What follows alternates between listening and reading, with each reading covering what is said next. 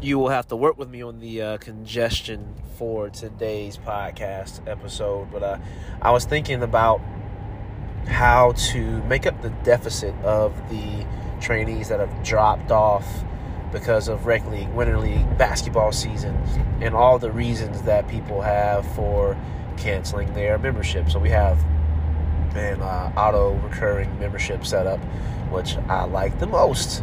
It's somewhat predictable, not fully, but it's much more predictable than just one-off sessions. Nonetheless, we had a 15% churn in the last 3 weeks, I should say, and I wanted to make up the lost trainees that we have and do that with different levels. So right now the main focus is on, as I'm sure for you, it may be the same for elementary school students. And I was thinking of ways to get those elementary school students and middle school students back up. Now, here are a couple of ways. Now, in no particular order, you do what you think is the easiest. First, I think for me, I plan on doing all of this except maybe the teams option. That one is still in the air. But you guys do what is best for you. So I was thinking about this for myself, for our training business, and then I thought, why not just share it with everybody who is listening? So the first thing is I've already sent out emails asking all the active and non-active trainees to send me their schedules.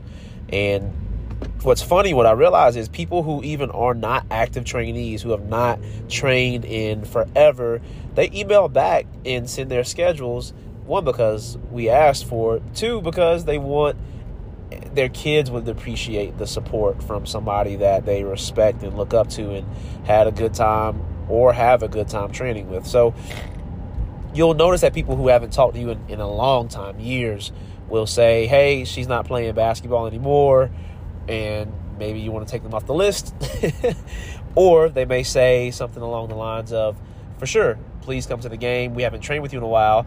They're not saying this literally, but we haven't come and trained with you in a while, but it would mean a lot if you came to support us. And you may get them to come back and train again, or you may get them to refer you to another person. So that's one thing you can do. Show up to some games ready to support and have your business cards ready, have your spiel ready, have something that you can provide in hand to make it worth your trip.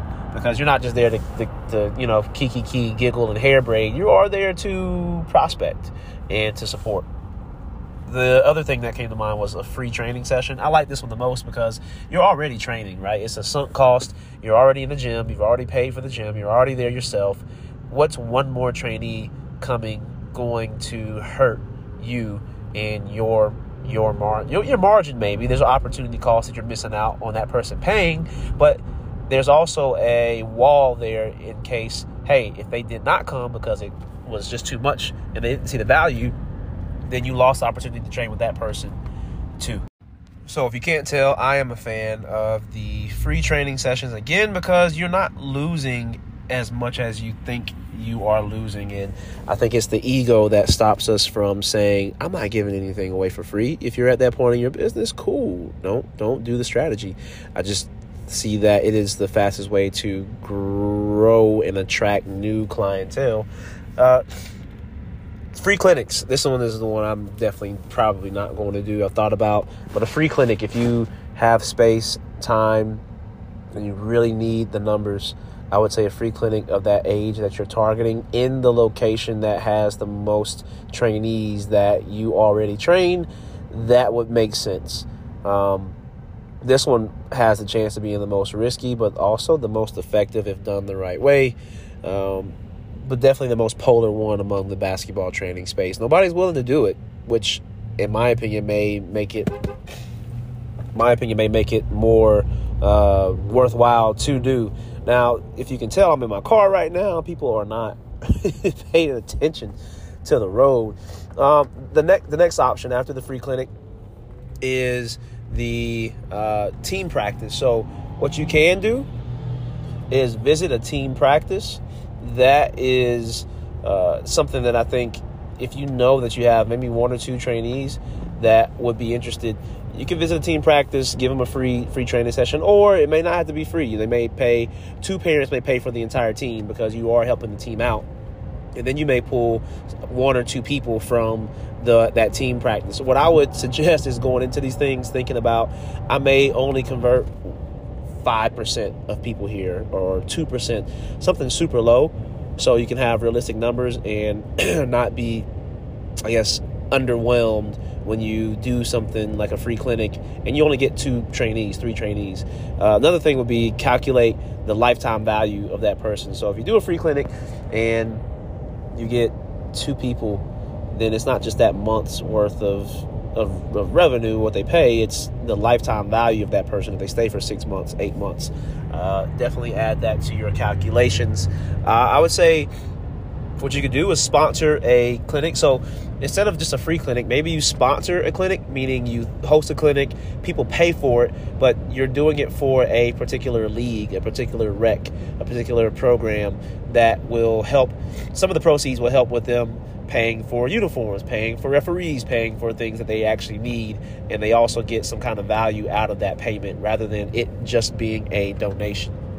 We've done that. It's been pretty successful, and a lot of people are starting to do that in the area now. Email. So if you have an email that is filtered, meaning you have elementary, middle school, high school, aside from just asking for a training schedule, what you can do is have a flyer, have some kind of collateral, some kind of information that you can send to just that segment. Segmentation works a lot because people are much more tolerable of what you're sending out. If you just blast it out to somebody it doesn't pertain to, unless they just really, really like you, it kind of gets on their nerves, and they kind of are more likely to unsubscribe from whatever it is that you have going on. Another thing you can do, and that, again, I'm doing all these things except the free clinic, the sponsor clinic, and possibly the teams. Another thing I thought about was posting on Facebook, and not just anything, but posting some kind of value on Facebook. And it's definitely posting reviews of younger kids. If you have video content of younger kids in it, I think that'll be the best.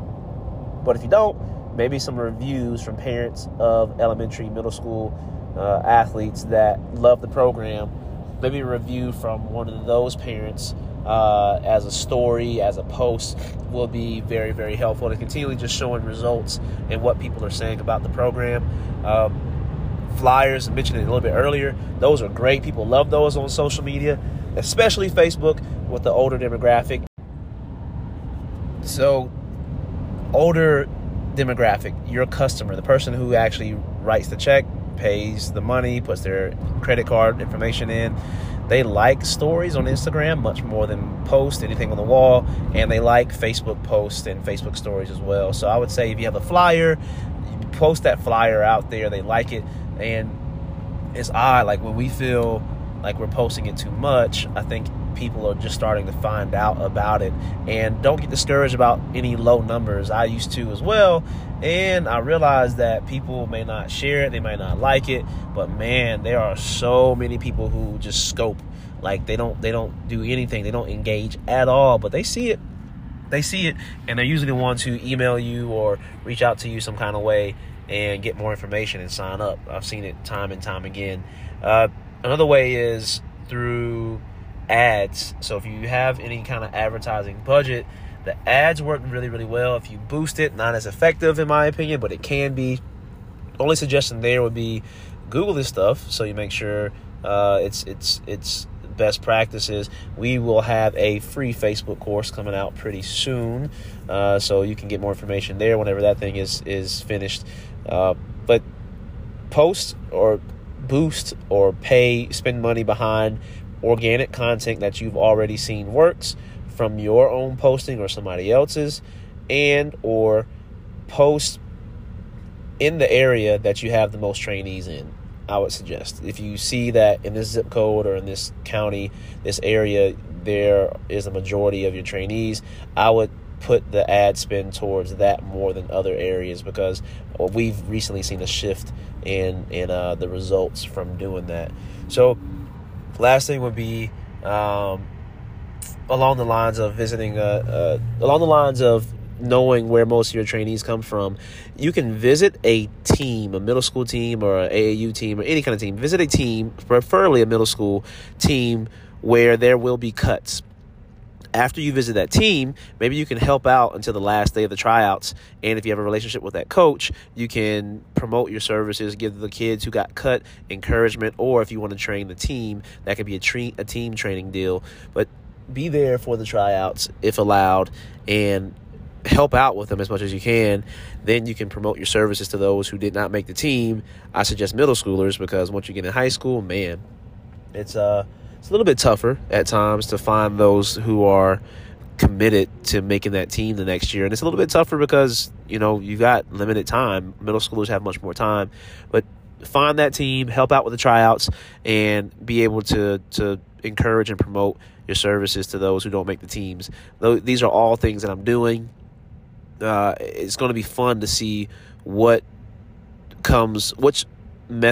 prospecting method actually has the most results. I think all of them will be successful. Some of them take more time than others, but it's worth the try. It's what makes it fun. And the goal is to make up that churn. It's kind of like you're up 30, you drop a 30-point lead, it goes to 15, now you're trying to get back up 15 again. So that's how I'm trying to feel. That's how I feel right now, actually. So hopefully some of those methods help you guys out in brainstorming how you plan to get those numbers back up if you have any kind of drop-off since the season is starting. Thanks, guys, and I will catch you on the next episode. Yo, hope that podcast gave you some value. If it did, please rate, review, and subscribe to this. It only makes the podcast better. I read every single one. And at the very least, go join our group. You'll see the link in the description of this episode, and I will catch you on the next one.